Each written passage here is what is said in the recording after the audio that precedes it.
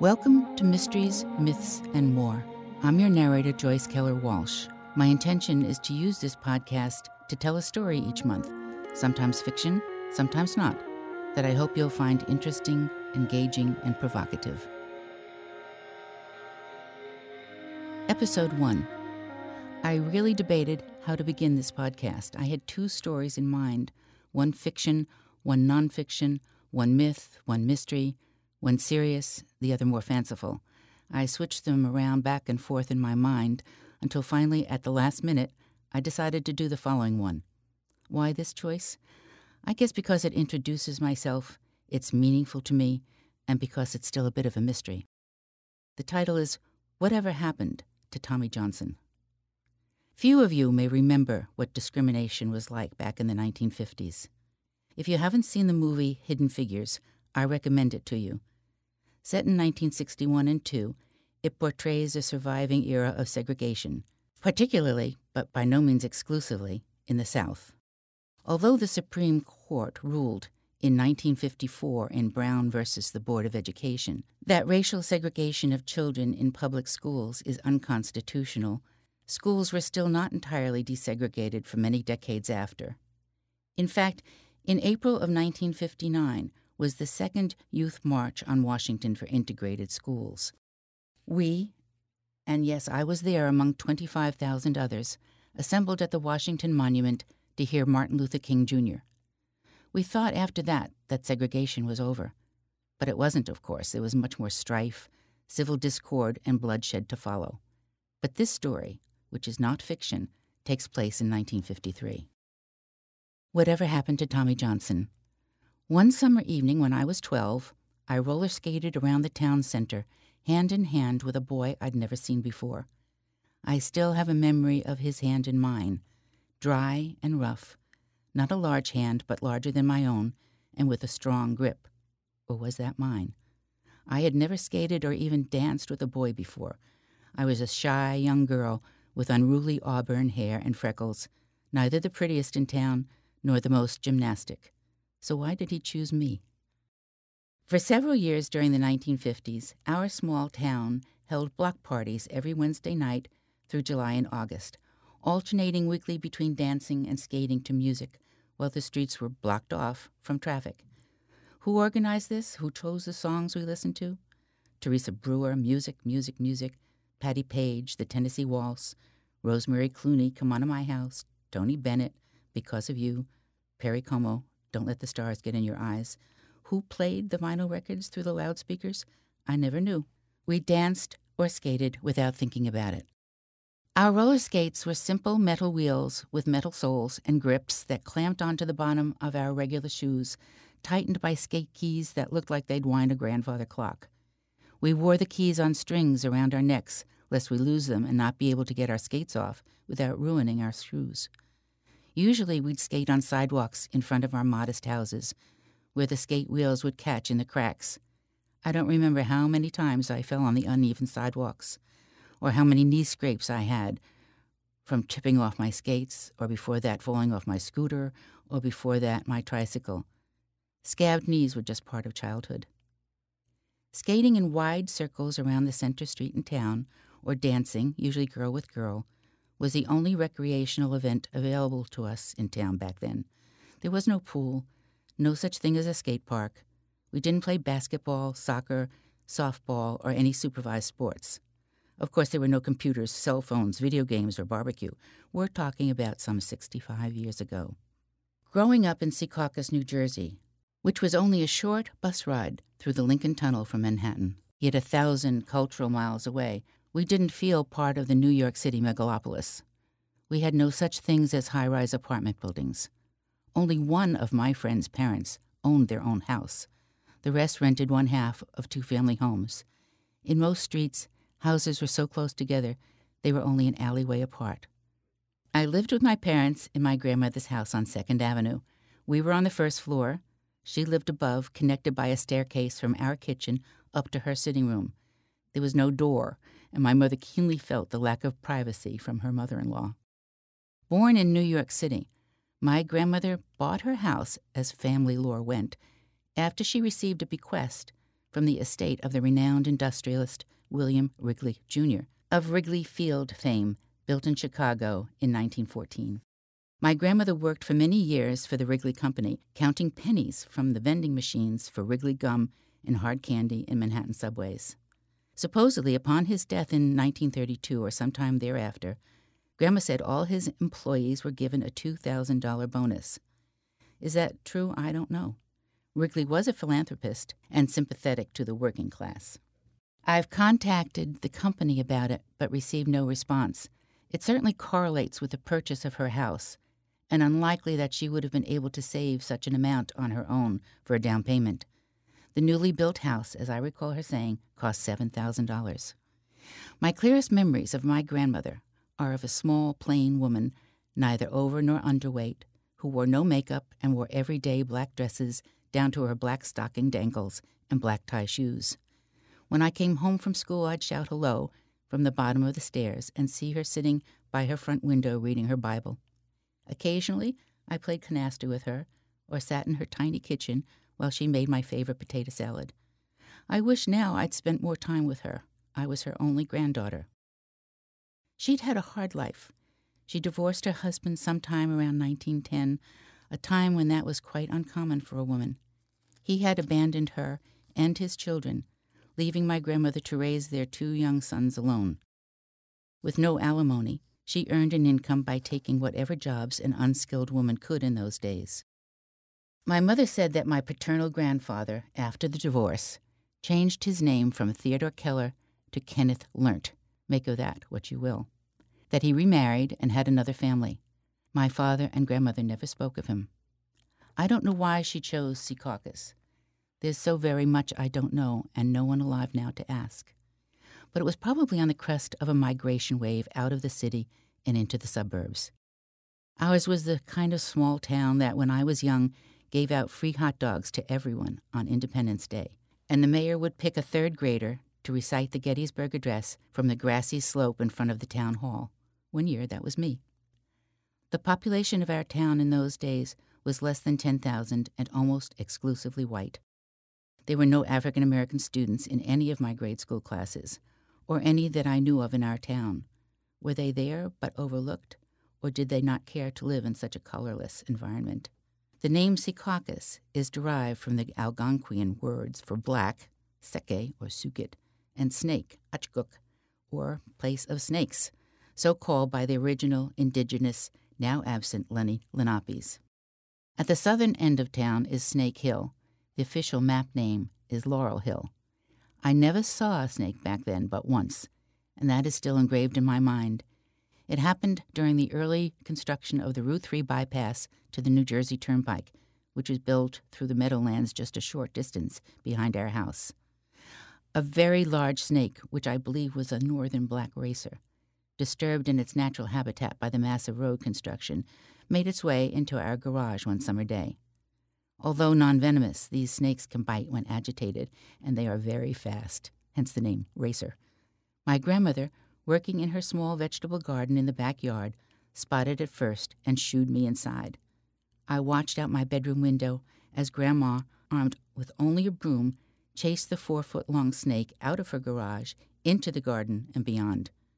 I remember thinking how fearless my grandmother was, strong and self-reliant, although in truth the snake was probably more frightened than she was.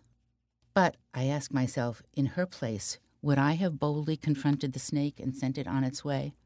No, I'd probably call my husband to do it. But then she didn't have a husband. Secaucus at its founding in the mid-1700s was largely agricultural, with flowers being the principal commodity. But even flower farming employed slaves back then. Slavery persisted until the last slave in New Jersey, John Jack Jackson, was manumitted before the Civil War in 1820 by Abel Smith, the Secaucus town founder. Jack Jackson declined to leave the Smith farm and resided there until he died in 1875 at age 87 after the Civil War was won. He was buried in the family plot.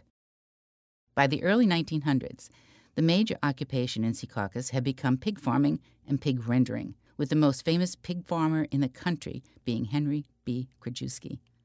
Krajewski ran for president in 1952 on the Poor Man's Party ticket against Republican Dwight D. Eisenhower and Democrat Adlai Stevenson.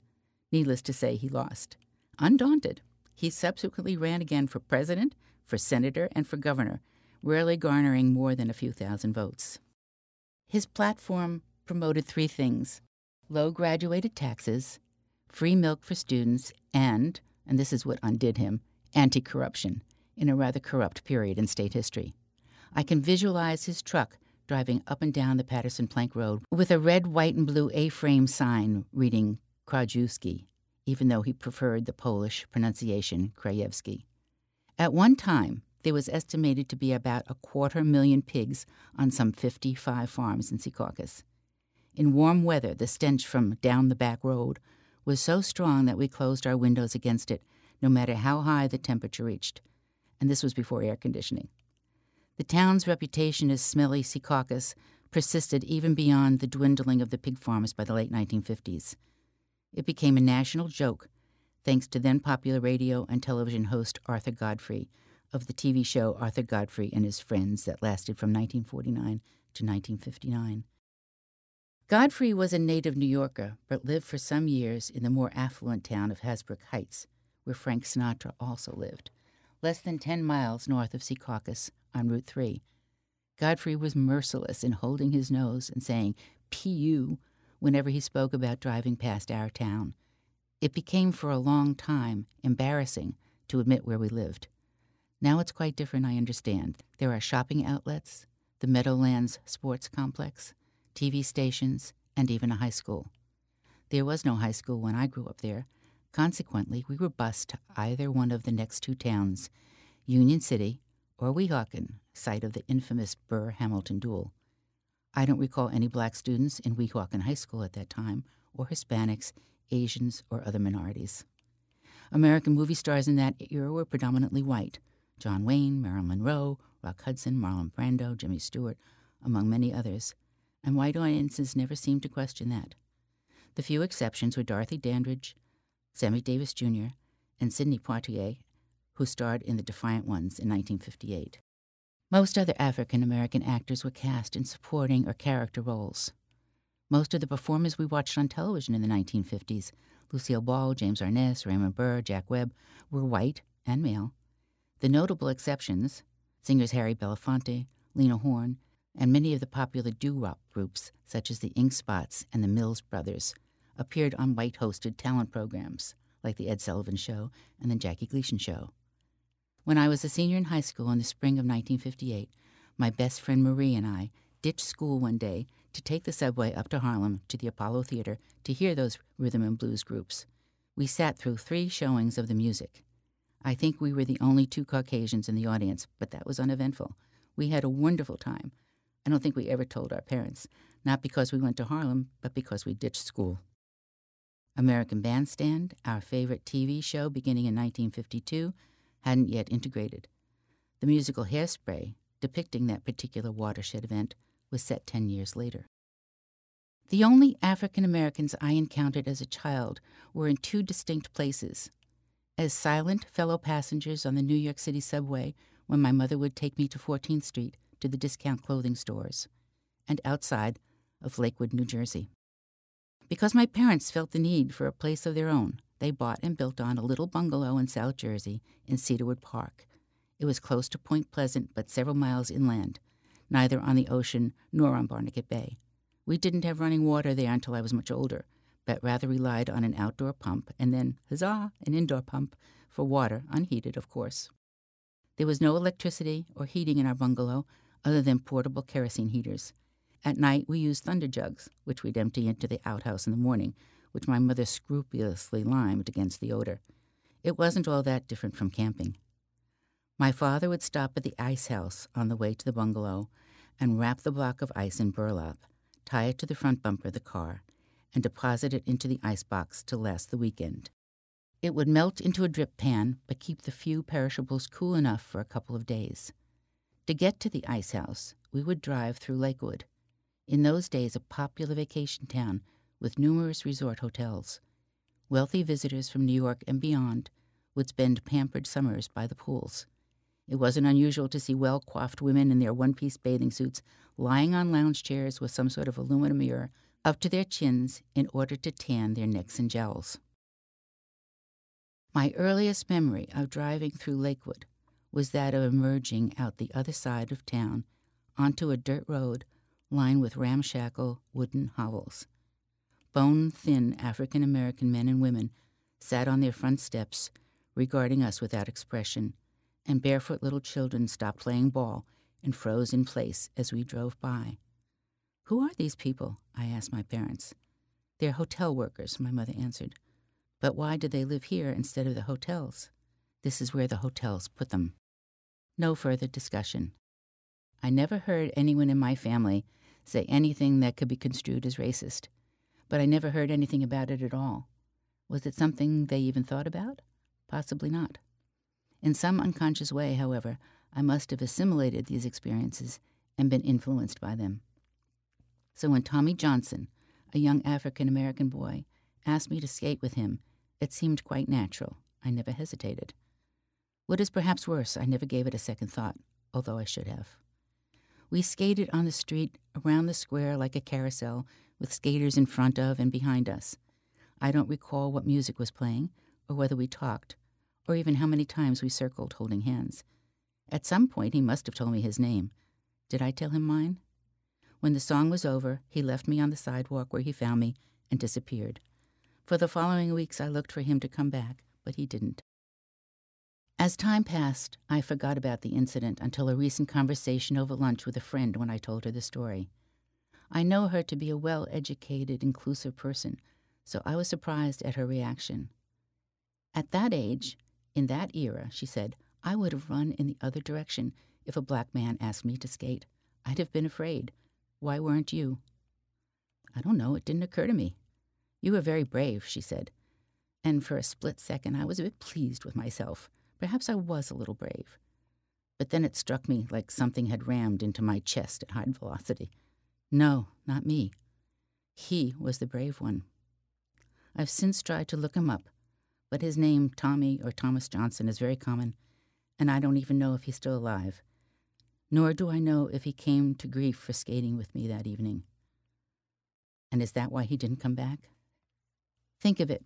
The only African-American young man in a crowd of white skaters and white onlookers asked a white girl to skate, and they held hands. And it was 1953, 2 years before a 14-year-old African-American boy, Emmett Till, is savagely tortured and murdered in Mississippi for supposedly whistling at a white woman. At trial, the defendants, the husband and brother of the woman, are found not guilty by the all-white jury.